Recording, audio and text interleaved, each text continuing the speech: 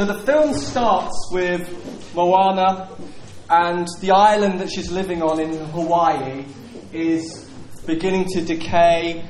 The harvest is failing, and so they try and sort the harvest out, but nothing seems to sort the harvest out. The fishermen go out to fish, and the fish are dying, the fish are depleting, there's not enough fish. And Moana, the princess and the king, have no solutions. They have no idea, how do you stop the decay? How do you stop our island crumbling? Our whole life is disintegrating. Then Moana says, I need to go on a hero's journey. Moana takes the initiative to go on a rescue mission. And she decides that if I go and find the demigod, Maui will be able to rescue us if I go and look for him. So in the very first clip, we find she's landed on this island, and this is where she has her first encounter with this demigod called Maui. So she's gone on this journey then, because her island is decaying, to find this demigod Maui, who she needs to rescue them and to bring the stone back. But what she finds in that is that actually this God that they look to, this God that they worship, this God that they have expectation of, is actually a self-serving God. That all his acts, everything he did, whether it was to give the wind, or to create islands, or to give the sun, or to give them water or food, everything he did was for himself. You're welcome. Thank you. It's all about me. I know you're in awe of this demigod. He says, look at my hair, look at my bod. It's all about his own need to be loved, to have adulation. And he actually lives off the thanks of people. He lives off the praises of people. And in the clip we're going to see in a moment, his moods and his emotional state are absolutely dependent upon people. If people fed him thanks and praise and trust, he feels good about himself. If people are not feeding him those things, he doubts himself, he becomes despondent, he withdraws, he becomes not faithful, he becomes moody, he becomes unavailable, and he becomes distant. She actually has to build him up. He's lost his confidence, he's lost his ability, and in this scene we're going to see her try and be pastoral to the demigod. He needs lifting up, he needs rescuing, he needs saving, he needs a saviour, and the saviour for the demigod is a person. This demigod then, his whole emotional state is completely dependent on people's response. And she says there, you gave them everything. And she says, you gave them everything they ever wanted so that they would love you, but it was never enough. There's a sense in the movie that there's a phrase called enmeshment, where one person's emotional state is completely linked to another person's emotional state. They're enmeshed. And this demigod is enmeshed with the people he's meant to be serving. So if it all goes well, he feels good. If the response isn't good, he feels bad. If the people respond with thank you, thank you, thank you, and appreciate, he feels good about himself. If they don't respond with appreciation and thanks, then he feels bad about himself. It's a sense in which the emotional state of the God in the film is completely linked to whether or not the God is receiving adulation and praise and sacrifice from the people. So if the people are sacrificing, trusting, thanking, he says, you're welcome, you're welcome. If they're not doing that, he goes down, becomes melancholic and despondent and despairing. If he feels he's doing really well and is victorious, he feels he can take on anything. If he doesn't feel that, he needs the people to lift him back up. The God needs a rescuer. The God is enmeshed with the emotional response of the people.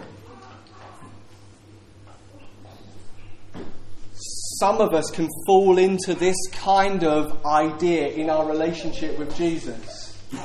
And actually our relationship can become strange and dysfunctional with Jesus if we believe that Jesus is saying this I'll take care of your life, but first take care of mine. Yeah, I'll look after you, I'll protect you, I'll provide for you, only if you first take care of my life. Only if you first meet my needs. Has anybody ever had the thought, oh, will God look after me today? I didn't get a chance to pray. Has anybody thought that? Has anybody thought, I'm about to share the gospel with somebody, and what goes through your mind is, I've had a good week, so God will back me up. Or I've had a bad week, He's going to leave me hanging high and dry and won't back me up. Or it's been a good week in my prayer or worship or giving or whatever else. Now I know that Jesus feels that His world is taken care of. Now He'll take care of my world. That's the picture in that movie. That's what idols are like. And we can sometimes present Jesus in our own mind through the lens of He's a moody kind of God. And if you don't build Him up, He withdraws, He won't back off, He'll become unavailable unless I perform in a way that pleases Him and does what He wants. But the reality is, the Father, the Son, and the Holy Spirit are in perfect community, perfect unity, and that the Father and the Son and the Holy Spirit don't actually need anything from people in order for them to be full of joy, full of hope, full of peace, full of faithfulness, full of compassion. They always are who they are, and they are fully satisfied by one another. So that it means that when we come to them, they are always available to satisfy and to meet us, and always willing to, because their community needs are being completely satisfied within the Trinity.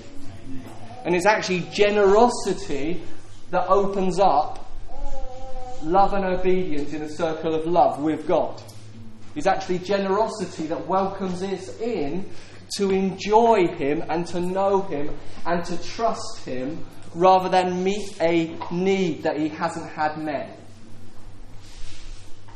So Maui is like a barrel of water that you have to bring your cup to Him and top Him up. You've got to bring my thanks for the mountains. You've got to bring my thanks for the sky, for the sun, for the coconuts. If I fill Him up enough, He might overflow and refresh me. If I don't fill Him up, He's empty. God the Father, God the Son are not like that. They are more a self-replenishing spring. You don't top God up. You don't come with your cup saying, I've read my Bible, God, pour that out. Or I've shared the gospel with 10 people, pour that out. Or I brought my money, I'm going to pour that out. Or I've worshipped you, pouring that out. Now you are topped up. Will you meet my needs? He says, actually, you don't understand. I don't need you to top me up. I'm a self-replenishing, self-filling, crystal clear spring that comes out of the relationship of the Father, Son and Holy Spirit. The way you honour me is you get on your knees and you drink. Yeah. There's not a sense in that in this movie at all. The person has to come. The person has to come and top up Maui. The person has to come and lift his emotional state because he's moody or sad or doesn't feel valued. And when he feels built up, then he feels courageous. Then he can be a rescuer. That's not who Jesus is.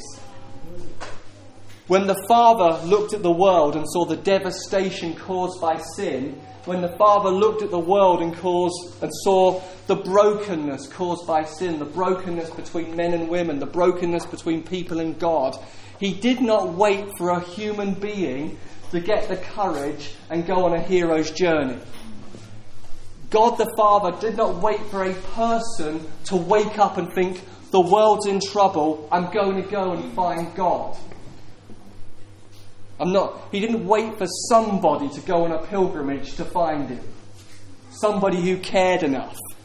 Rather, it says in John 3:16, God so loved the world that he sent Jesus, the Son of God, to go on a hero's journey to find us. He takes the initiative. He goes out. He becomes what he was not, becomes the God-man, fully man, comes to find us, comes to our island, comes looking for us in all of our brokenness and dysfunction and troubled hearts caused by sin. He doesn't wait for somebody, some Moana, to wake up and say, I'm going to be a hero.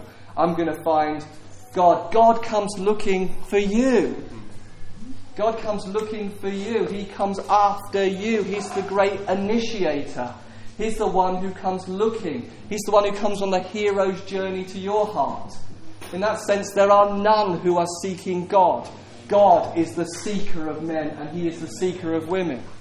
He's the great initiator. So if you've got a Bible, if you look in Matthew 20:28, Jesus talks about his heart and what he had come to do.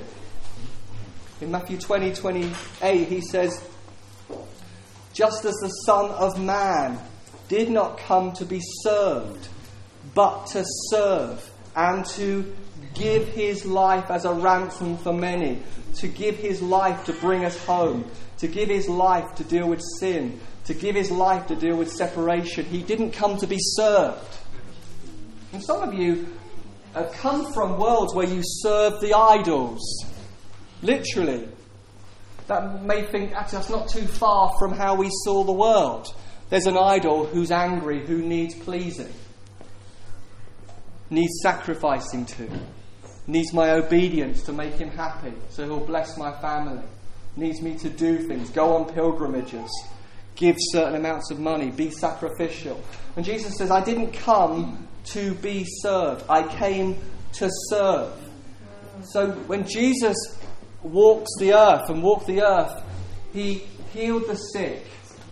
He set the captive free. He released the prisoner. He opened blind eyes. He opened deaf ears. He caused the lame to walk. Not because he needed people to sing a song, oh thank you, so that he could sing a song of you're welcome. He wasn't looking for worship. He wasn't looking for adoration.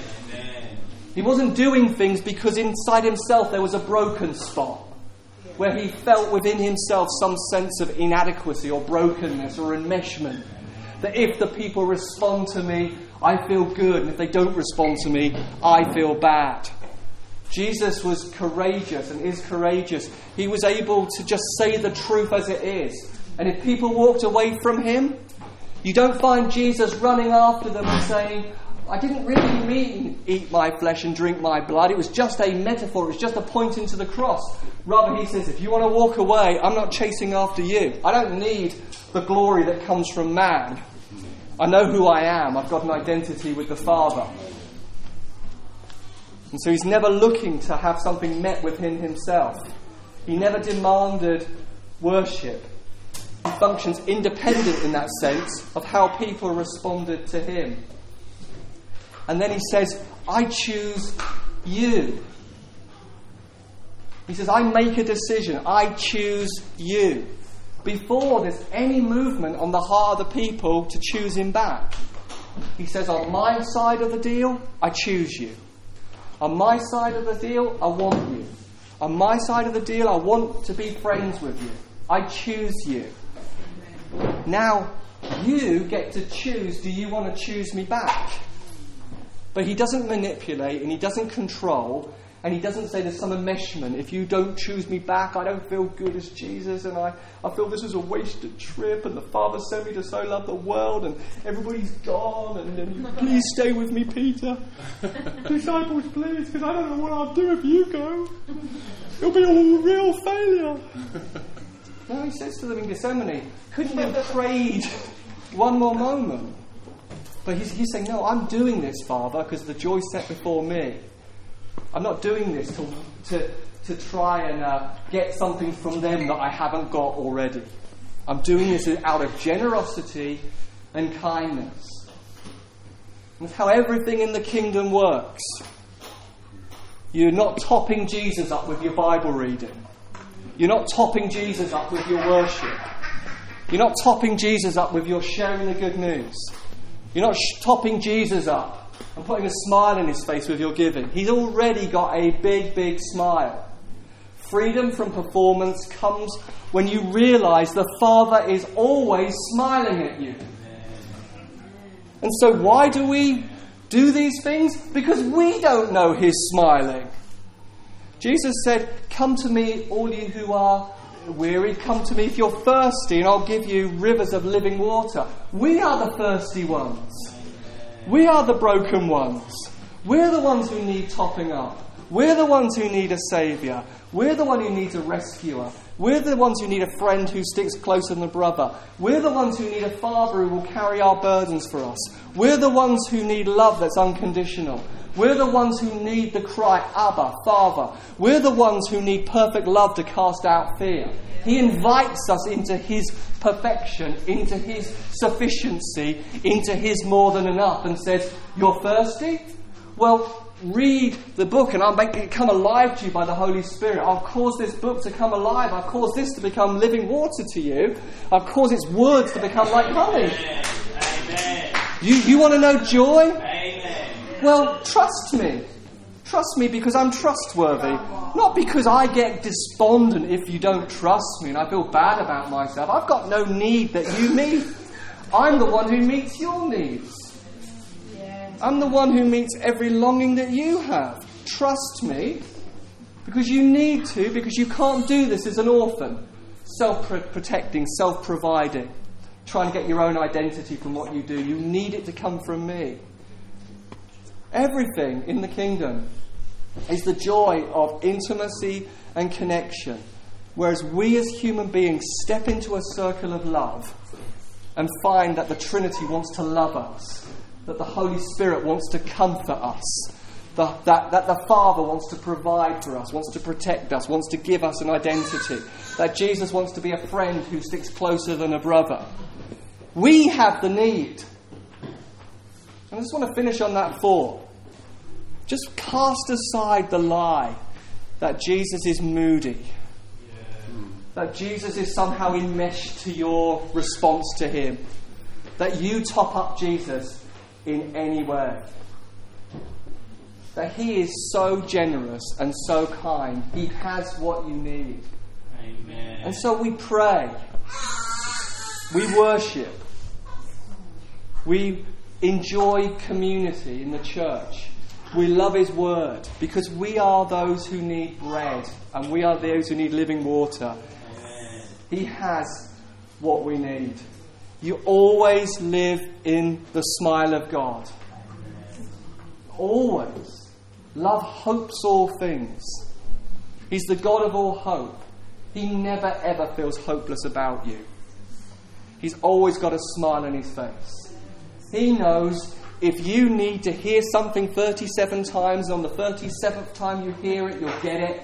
He does not despair on time number 17. Because He knows on time number 20, He's getting it. She's getting it. We're on track. We're doing this together. It's all right. He doesn't despair. He doesn't become hopeless. He doesn't become disappointed. He's always smiling at you. He's always pleased with you. He always says, "Come on into the throne of grace." When you need grace and when you need mercy, not to top me up. I'm all right. I'm okay. I'm not like Marley.